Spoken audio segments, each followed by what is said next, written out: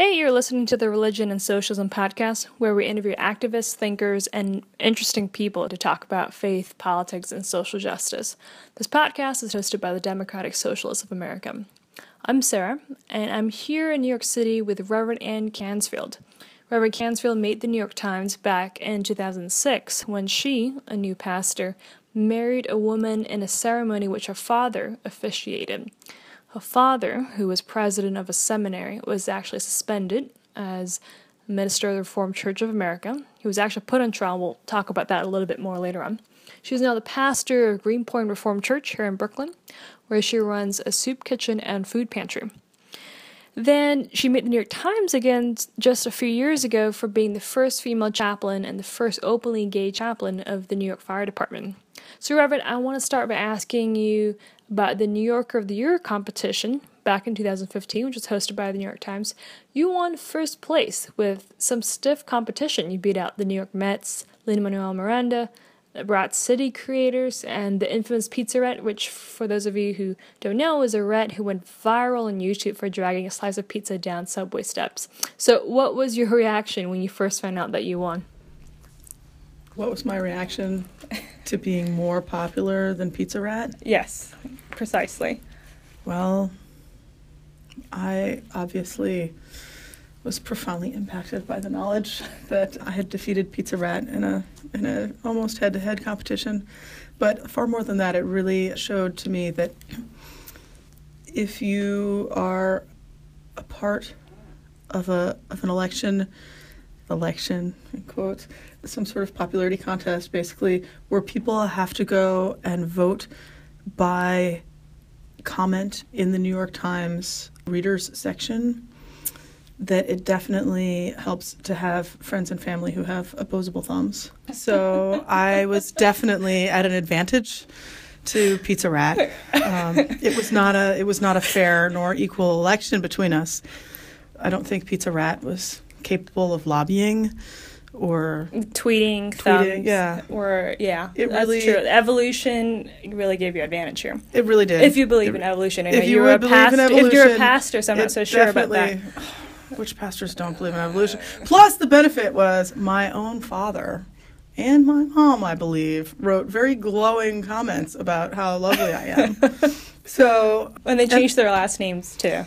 No, I think they actually just totally kept it. They might have even had like mom and dad as their, but it required a certain ability to create a user profile on the New York Times in order to be able to comment. It was a lot, and I also think it helped to actually be aware that I had been nominated. So Lin-Manuel Miranda, I don't think he had been briefed that perhaps he had been nominated for this. It was buried very deep in the in all the awards he was getting. In all the awards, yeah. So there, his mom and dad also were unable. Got it. I want to also start seriously, perhaps, and ask about how you got to where you are now. You at one point were working as a financial advisor. How did you get from there to being a chaplain, a pastor? I did my undergrad at Columbia University, where I majored in history and women's studies. When I graduated, my mom called me up on a fateful afternoon and said, your student loans are going to start coming due. You need to find a job. And at Columbia, I think 25% of my graduating class went to work on Wall Street. So it was not a well thought out, sense of calling. It was, everybody else is going to work on Wall Street. I am a high achiever. It felt a lot like being on a hamster wheel. And then something changed during 9/11. So, 9/11 happened. And suddenly it was like, oh, life is short. Maybe I don't want to be on this hamster wheel anymore. When I was working for TD Waterhouse, I worked in 2 World Trade Center. I had quit working for them in June of 2001 and had been deciding between taking a job for Morgan Stanley, which was on the 75th floor of, I think, 2 World Trade. I ended up taking a job with an independent broker-dealer, Raymond James. It was not a very good fit for me. Because even though I didn't know what I wanted to do, I knew that I really wanted to have as high an ethical way of being as possible. And I remember just having a really big argument with the branch manager over I think it was selling insurance products in states that I wasn't licensed. Right. And much of that summer, I was kicking myself for not taking the other job at Morgan Stanley. Yeah. And the night before September 11th, so like the evening of September 10th, was when we had it out on this final argument.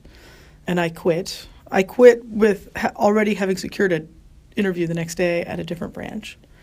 And so I was on the phone calling their receptionist to confirm that I had an interview scheduled when she said, a plane just hit the World Trade Center. And so I turned on the TV and saw what was going on. And like the next 5, 6, 7 hours were incredibly lonely because everybody, I lived in Park Slope at the time, everybody had already gone to work. I remember at like noon or 1, I think there was a friend of mine in the building who came home, who managed to get back. But otherwise, it was just like me and and my thoughts. And one of the real kind of lasting memories I have of the following 5 or 6 days was feeling incredibly useless, having like zero actual skills or ability to do anything, and having an overwhelming sense that if I had been killed that day, that the only thing anybody would say about me, I mean, they might have said, oh, yeah, she's a nice person. But professionally, it was just, well, she made money.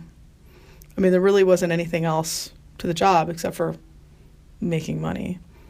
And I had taken one seminary class before. It was a class on biblical studies, but really it was like Bible content. It involved lots of multiple choice tests, I remember. And I had to read the entire Bible. And I have a really hard time reading. And an even worse time with like multiple choice tests. And the combination, like, you should totally play Jeopardy against me when it comes to if like Bible is the subject, because I'd be like, ooh, I don't know.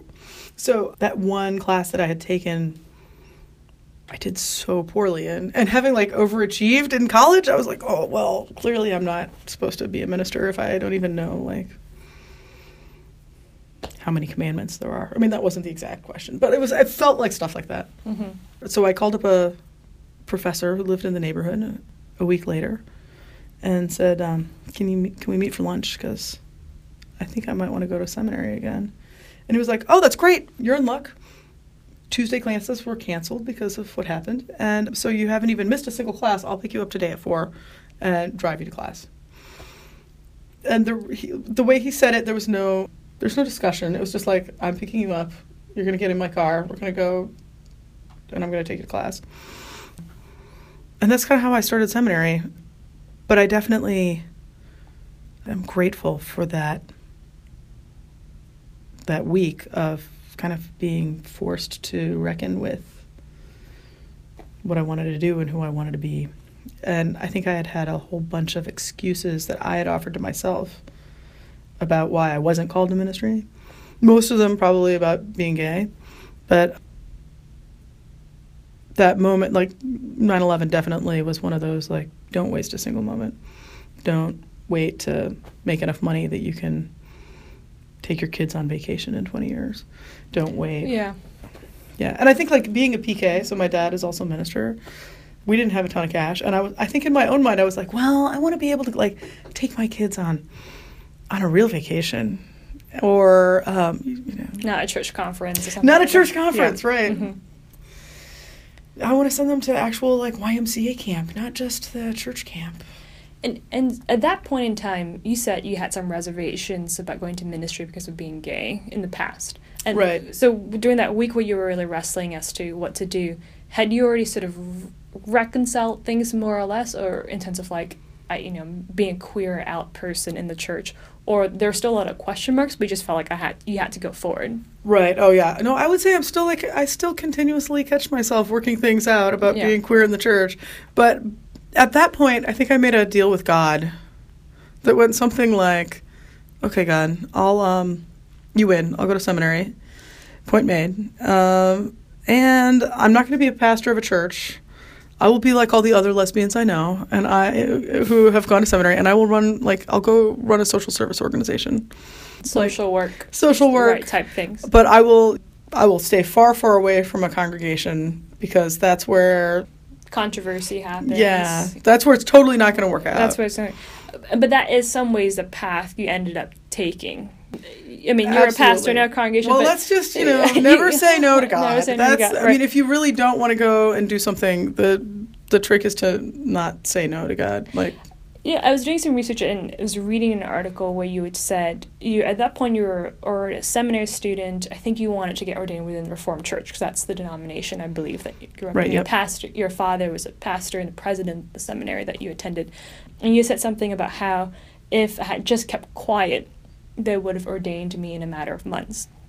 Quiet in this case about your sexuality. Well, quiet in this case about getting married. Okay, but essentially that which would be a public announcement of who you're attracted to and your lifestyle choices, sort of in air quotes. Yeah, I think getting married is definitely a newer, at the time I didn't think I anticipated it, but it's a different level of being out. Yeah.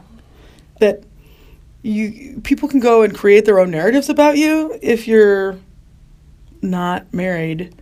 Even if you live with someone, even if there's just something about marriage that is a certain currency.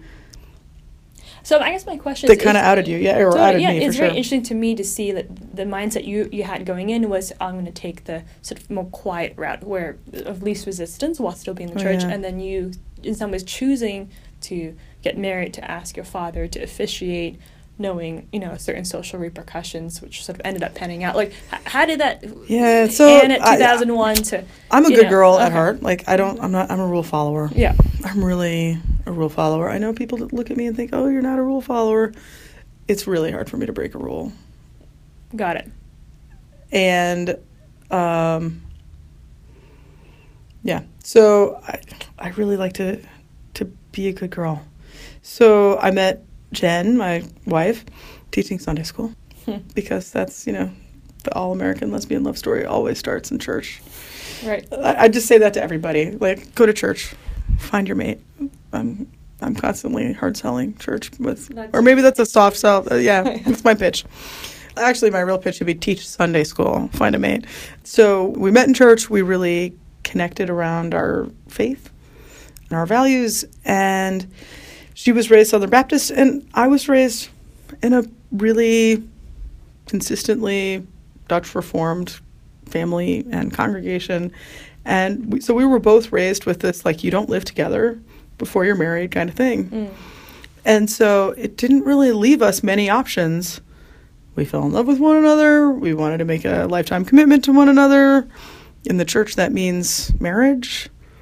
So we got married. And the timing, maybe we could have put off getting married for a little while, but that felt disingenuous too.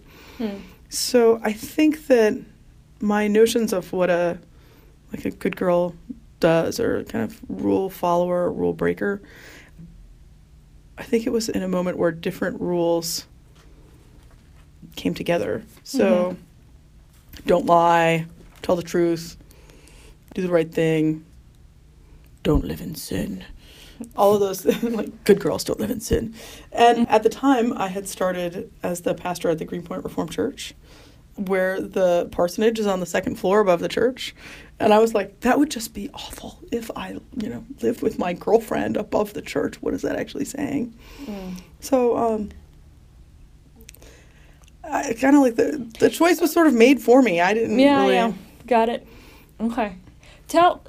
There's this whole, I don't know if you want to get a ton into it, but I feel like it's part of your story, what happened with your father officiating the wedding. Talk to me a little bit about what that experience was like. I mean, it seems like you're someone who doesn't necessarily want the spotlight, but in this case, all the spotlights were sort of trained on you and your family. It was so terrifying. So, so my dad is my dad, and he's happened to be the president of a seminary, but he's still my dad.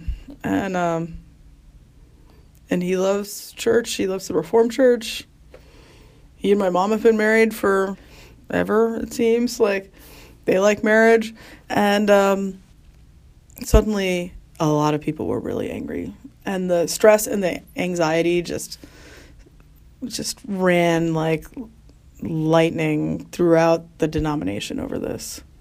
And I think it was a lot of it just hit on so many different anxieties that people had about the decline of the church or the mission of the church, or I don't know all of the anxieties. But basically, if there was somebody who had an opportunity to get anxious and like want to explode, it hit every single one of those people. And so there was my dad got a lot of mail. It was still in the age before full use of the internet. Yeah. And everybody had an opinion, and everybody knew my name, and everyone was discussing it. And that for me was just really terrifying. Yeah. Jen and I joked that like we got so depressed, and what I really appreciate about the two of us is we express our emotions differently. So like when I get stressed and anxious, I get really angry, and she gets really depressed. But together we basically like left a divot in the couch because we were just sitting there basically like watching TV, or me being like on the internet trying to control what is completely out of my control, being anxious over what was going to happen. And it was actually the most helpful learning experience I could ever have, because having gone through it, it was really terrifying at the time. Now I can look back and totally laugh about lots of aspects of it. As context for people who don't know the details, you asked your father to officiate the ceremony. Father agreed, and then he was asked to resign. Right, so he was fired by the Board of Trustees of the seminary. Of which he was president. Of which he was president. New Brunswick Theological Seminary. And then he was put on trial by the General Synod of the Reformed Church in America, which because like he was gavel and court, or like what's church trial, gavel and court. Wow. Lawyers, and I got to testify. Like you were a witness. I testified in church court that I was gay. Did they ask you? How did they ask you to prove the evidence that you were gay? Well, right. But how do they know that I'm a practicing homosexual? But it was an experience. Yeah. And it was like, so this was the national body of the Reformed Church that was meeting. It was up at Union College in Schenectady. There were just hundreds of people there, and it was like the main event by far that year. I think that there were something like 17 or 18 overtures, which are the way that different groups within the church can lobby for the equivalent of a church bill, basically, to be considered, that related either to marriage or ordination, because we really like hit all the areas that church people like to fight about homosexuality. Since I had graduated in the summer of 2004 and was about to take my ordination exams when it happened. So my ordination exams were put on hold, and the General Synod met and decided my dad will never be allowed to be a professor of theology again, which is an office in the Reformed Church. And he was suspended as a minister of Word and Sacrament. He had to make public restitution, I think, were the words that they used on it, in order to become a minister again. Is it the kind of thing where you just write heterosexual on a board multiple times to just very close? I do remember when he finally, so he got sent to a classis, which is our version of a diocese. Because usually the classes oversee ministers. It's only the General Synod that oversees a professor of theology. Because he was a professor of theology, his trial was at the General Synod. But once they defrocked him as a professor of theology, then he was sent back to a classis who was supposed to supervise him. And when the classis and he worked out a path to reinstating him, one of the things that he promised was that he would never marry any more gay people. Was it gay people or just gay children? But I remember him being like, I only have one. Yep. since my brother's very heterosexual. Yeah. But, and I remember calling him up that night. It wasn't that long ago, but being like, yeah, Dad, it's okay. You can just refer them all to me. Like, I got your back, man. Yeah. Father-daughter duo. Exactly, yeah. Talk to me, fast forward a little bit to the present, because I think most of the press is about these kind of big highlight, sort of dramatic episodes. You said now, looking back, that was a very helpful experience for you. Yeah, it really isolated for me. Like, for me, it's always been easier to assume that people aren't going to like me or are going to hate me for who I am or who they think I am. It was so much more difficult, actually, to be loved. And so while this was all going on, I had started serving this little church in Greenpoint that had been kind of left out to pasture for a long time. At the time, Greenpoint was not the cool, hip, happening neighborhood it is now. Like, none of my friends had ever heard of it. And we're like, where are you moving? Oh, it's on the G train. Who rides the G train? And so I had been there for a year, I think. I've been there for a year when I asked the consistory, the board of the church, if it would be okay if I got married, which I think I'm probably the only minister to ever ask their board if it was okay for them to get married. But I figured it was a better idea. And they're like, yeah, sure. So I assumed when all this blew up that they were just going to be like, whoa, we don't want you anymore. Get out of here. And especially in the neighborhood, which didn't seem like it was necessarily all that liberal or progressive or welcoming to LGBT folks, that they would be ashamed of me. And I think that was what I was most afraid of, was the congregation being ashamed of me. And I remember one moment where a woman from one of the other churches in the neighborhood called up the matriarch of my church and was like, your pastor is on the evening news. Did you know that? And the woman from my church was like, yeah. And the other one, like, this is like such true older church lady fashion. She was like, well, I just wanted you to know. Right. And she's like, we know. Goodbye. Goodbye. And then she like proceeded to call me and was like, can you believe that? She didn't want me to know. She just wanted to like, and I was like, but aren't you ashamed? And she's like, no, it's great. We're glad you're married. And that was really painful. Like, for me personally, it was far more difficult to be vulnerable and authentic about who I was and to be loved, not in spite of it, but because of it. So once you said, no, that's great, we're happy for you to be married, your feeling was pain, not relief? It was like, pain and relief, but like, yeah. It was, if you actually think about somebody really accepting you for who you are, when you're like really emotionally vulnerable with like the things that you're most insecure about, like, oh, here, let me go and show all of my insecurities in life, sort of being basically like emotionally naked. Right, emotionally naked, and then being like, oh, we love you. Why are you ashamed of how you are?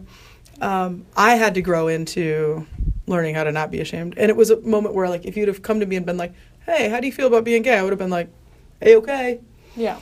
But I think it really highlighted for me how, self-loathing I was about being gay. And, I mean, I'll catch myself still being like, well, you look a little dykey and, like, I don't know. Or, like, there's just a lot. I think we all have it about something, whether or not you're queer or, like, there's lots of things that help, that we are insecure about or scared about that cause us to shrink away from people.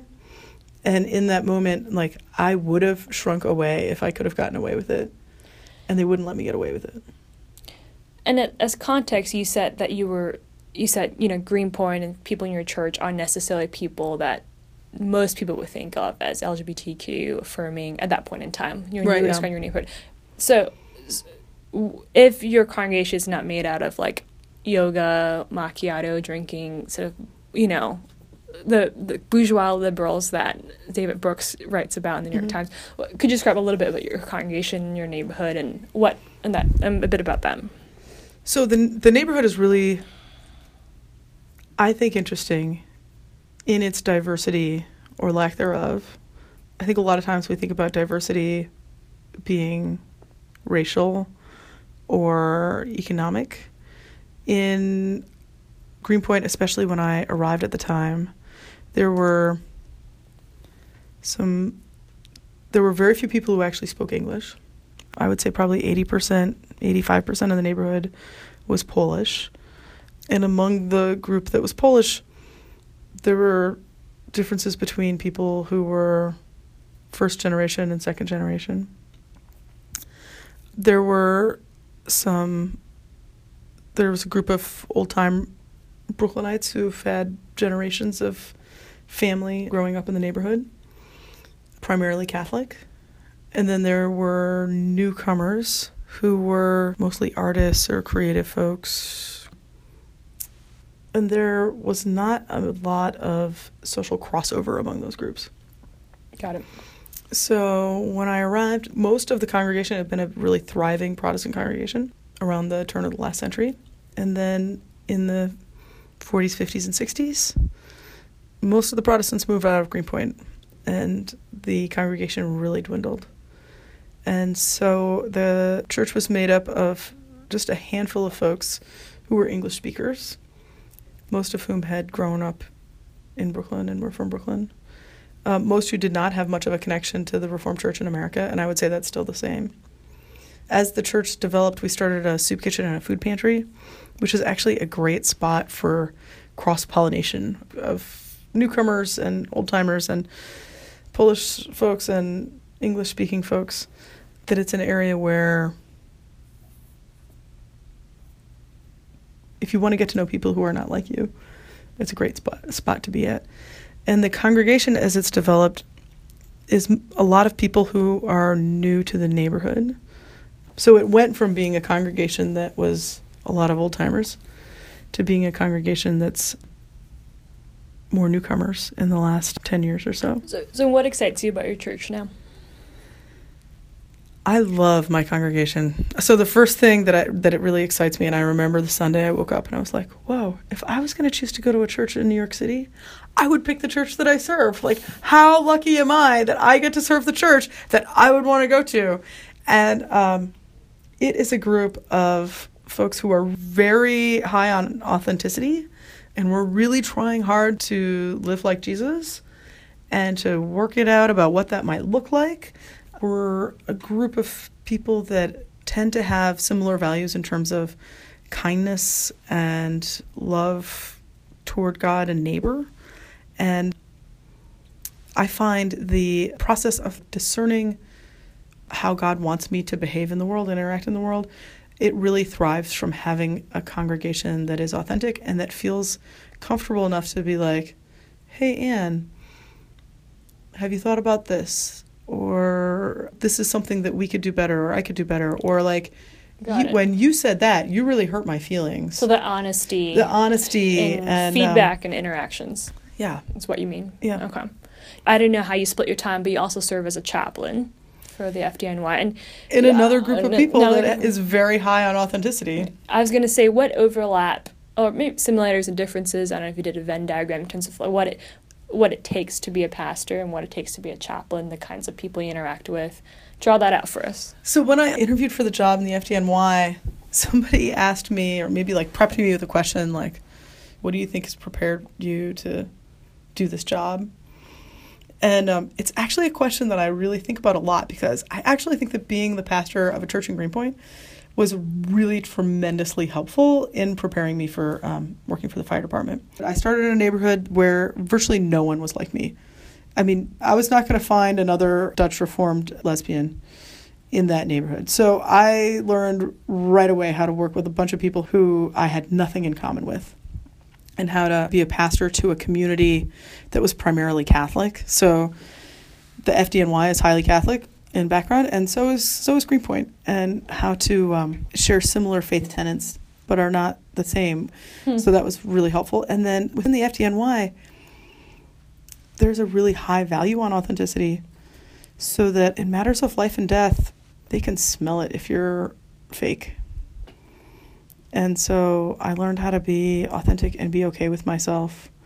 I learned how to be, or I'm maybe continuing learning how to be comfortable with being uncomfortable in like situations where I don't feel like I fit in, but learning how to just be myself. And I would say that the congregation in Greenpoint really taught me that it's okay to go all in and love people. And I think before I probably would have really held back out of my own fears and anxieties. And as a result of the church really teaching me, like, hey, you're okay. We love you even when you mess up. We love you when you're successful. We love you when you're sick. We love you when you're healthy and you get things done. That it was a really good preparation for the fire department, because I think the fire department is similar. People might be surprised. Oh, you're a chaplain. You have to get these men to open up, or women to open up and talk about personal lives, spiritual lives. Like, you never really get a firefighter to open up.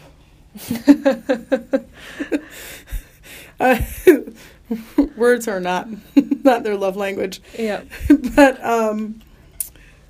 But you know what it is? Having drawing sessions. Right. No, we're doers. Doers. You do something. Yeah. No, but I think the main thing is, like, if you go in with love, and if they know that you love the job, like, one of the things that I'm realizing is, when you love someone, you love the things that they love. Like, there's this guy in my church who is obsessed with letterpress printing. He's like 68 years old. He's been a letterpress printer his entire life.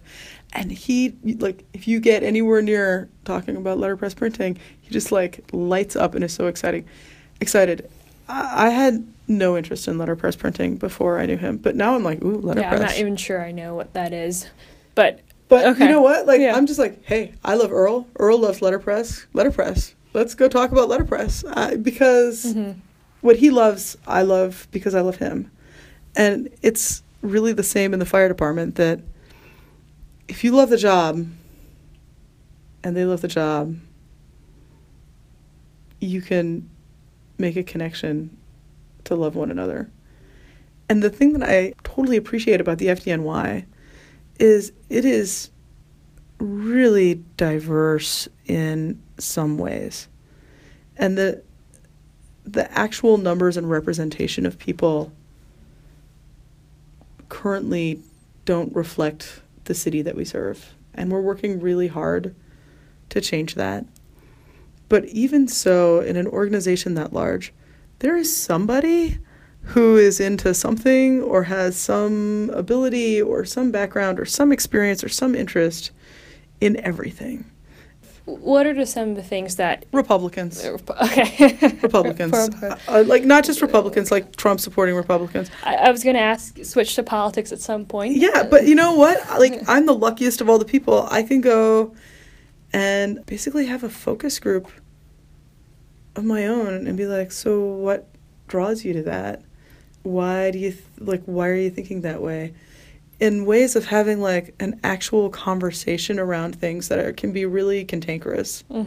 Now, with social media and the way we construct our lives, I think we often really, really silo ourselves. When I was a student at Columbia, I just hung around with crazy leftists. And that was great because it felt so warm and fuzzy and nice until they started, like, cannibalizing each other. But... Was that cannibalizing? Is that the word? Yeah, right. The left tends to leftists. Do that. Yeah. But even so, like, it's a risk to go and interact and talk with people where you don't know if they think like you do. Firefighters are unionized, they're government employees. In many ways, they traditionally side with the Democratic Party. But in the recent election, according to an internal poll nationally, 50% voted for Trump, 27% Clinton, and 12% refused to answer, which I think was unusually high. The head of the firefighters union nationally said the Democratic Party focused too much on identity issues and lost concerns that were essential to the working class. Do you have comments, thoughts, interpretations of the phenomena when you're doing this focus groups that these kind of issues come out? So one of the things that I found really profoundly interesting and insightful when I asked, like, what attracts you to Donald Trump? This was in maybe September, October. It was genuinely issues of national security. Like a fear of a terrorist invasion more? Right. A concern around security. I thought that was an interesting bit of data. It was one of those things where even though I didn't think Trump laid out much of a plan for national security, the the message wasn't getting through. When you were having these political conversations, I mean, in some ways, it's hard to separate the personal from the political, right? Like, you're standing there, female, queer. Was it hard for you to be in the room and think about these people are voting for a man who supports things that might undermine my personal security or safety potentially? Yeah, I certainly wasn't thinking that. I think at the time I was thinking, oh my gosh, I'm so lucky. I'm actually getting to hear like unfiltered thoughts, like they're willing to tell me their truth. And how incredibly blessed and lucky am I that I get to hold that truth. I mean, they certainly must have known that, I mean, I am a obviously looking lesbian. I mean, maybe they made some assumptions, some probably correct assumptions about my political leanings. Mm-hmm. But there was enough love there that we could connect and talk, and nobody was going to, like, kick me out of the room. And I wasn't going to kick them out of the room. Yeah. What do you love about your job as a chaplain? I think I get to work with some of the best people around. And I know some folks might be listening and thinking, like, well, you just read those stats on the politics. And, you know, there are always going to be individual folks who behave in ways that I wouldn't behave in. But on the whole, people who dedicate their lives to the fire service and to helping others are some of the most generous, compassionate folks around. On 9/11, they all showed up to rescue folks like me who were just there to make money and paid an incredibly high price. I mean, we've had just funerals after funerals. I think we were averaging about one a week this year of men and women who are dying of cancer related to the rescue and recovery efforts at Ground Zero. And they didn't stop to be like, am I going to hurt myself? Or they didn't think twice. It was just, of course, that this is the right thing to do and we're going to do it. And that's what really unifies us, is we all have some, I kind of refer to it as like a chip in our brain that's like, when something bad happens, we go to where the pain is and where the suffering is and aren't afraid of that. And I used to think that everybody thought that way, and now I'm seeing that that's a little different. I'm sort of curious how you felt about sort of doing this interview. This with the DSA, I used the S word and everything, knowing sort of the associations. Oh, well, you know, the fire service we're one of America's best socialist organizations. I'm gonna write that down. You should. That's the quote that you wanted. No, but it is kind of true. We come for everyone, whether or not they pay their taxes. And we don't care who you are, what you do, what you've done. A human is a human, a life is a life, and we will do everything we can to save that life. So I thought it was very strategic on your part. I thought that you had recognized that. And for me, I enjoy that aspect of the fire service. I mean, that aspect being that everyone, no matter who you are or what your situation is, when you call 911, is treated the same and is treated as well and with as much respect as we can offer. That we come to help people who are mentally ill and homeless. We come and help rich people who are choking on pieces of expensive sushi. It doesn't matter how much money you have when things are about life and death.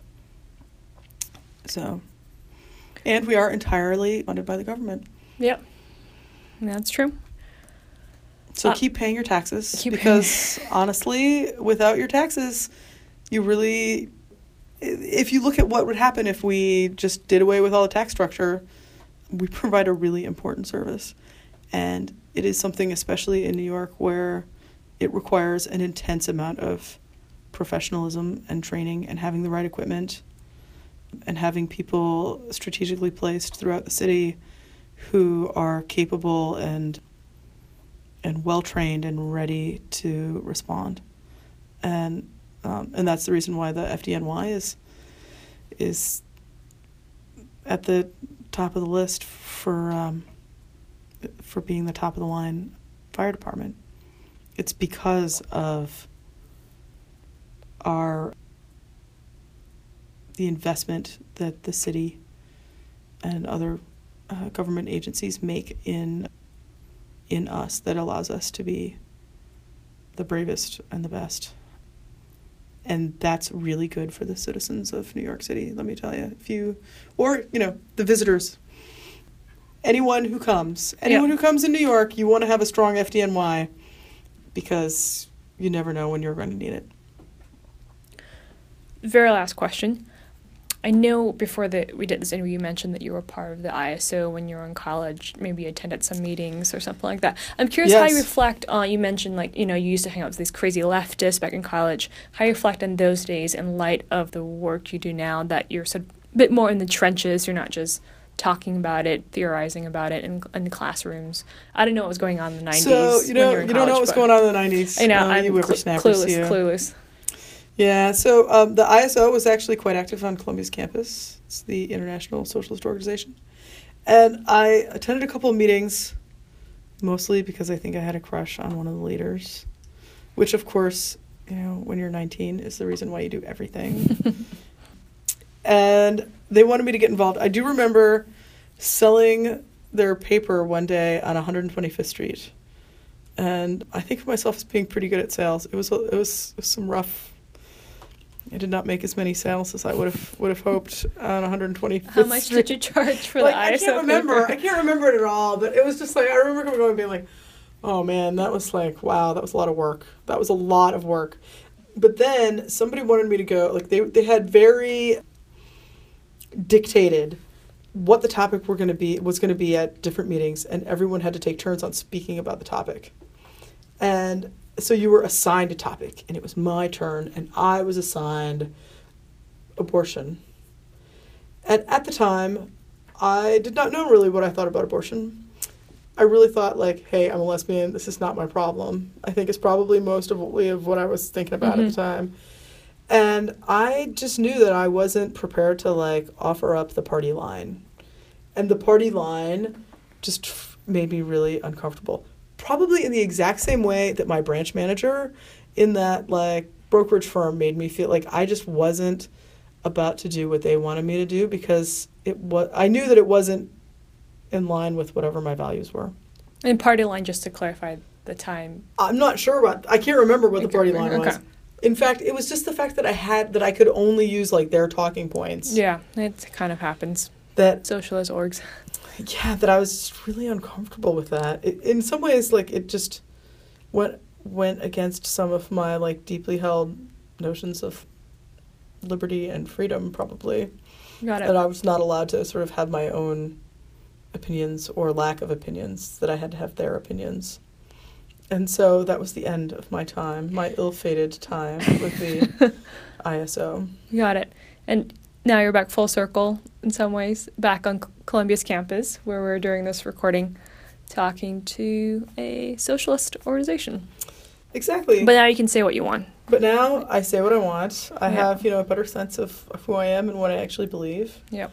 And, I would definitely say that I am proud to pay taxes and to participate in our government, and thankful that I live in a city where the city council just passed more money for feeding hungry people. And I'm a firm believer in that trickle-down economics doesn't seem to work. Got it. Checking all the right ideological boxes. Well, I mean, I'm always baffled that you can follow Jesus and not be a socialist. Clearly he was a socialist. He liked sharing food. He liked sharing everything. He told you to, like, if somebody asks you for one cloak, you should, like, give it to him. Mm-hmm. Like, he was obviously a sharer and a not so fond of, like, rigid governmental regimes either. Yep. So yeah. On that note, thank you for betcha. coming in, Reverend Aren't you just Cansfield. gonna go ask me, be like, hey, you a socialist? Yeah, I'm a socialist. Because you know what? I think Jesus tells me to be. That's the political philosophy. If you read the Bible, If you the way love I Jesus, you love socialism. It- sort of the transference effect we talked about. well, Yeah. maybe not, like, but I think if you love sharing stuff, and my life is better when people have enough, and we're a really wealthy country, and we have enough for everybody in our country to have enough. Yeah. Or what is it going to take for all of us to actually have enough? And that's going to be like paying people a living wage, and making sure they have access to healthcare, and we try to live it out in my congregation. So yeah, we do pay a living wage in our church, and yeah, we try to make sure that people are fed, and we do our best to walk the walk. And I love interacting with government, and it really works. I like my public libraries. I send my kids to public school. Got it. I love it when I cook and a fire happens, that the FDNY comes and makes sure I'm safe. And I love having the post office work and all these other things. Like you missed that Facebook post that was basically, I went through, and I would challenge everybody to do this. Go through your day and think about all the moments where you interact with something that's government funded, and you'd be surprised. I'll just go get on the MTA subway on the way back to my home that's provided by the city of New York now. Yep. So. Well, thank you again. Thanks. You got it. And that was Ann Cansfield, pastor at Greenpoint Reformed Church and chaplain at the FDNY. I really hope you enjoyed that conversation as much as I did. Again, you're listening to Religion and Socialism, a production of the Democratic Socialists of America. This podcast was produced by Devin Brusky, without whom this podcast likely would not be possible. I'm Sarah New. Tune in next month for more conversations about religion, politics, and social justice. In the meantime, you can find us on Facebook and Twitter at Religious Socialism. Thank you for listening.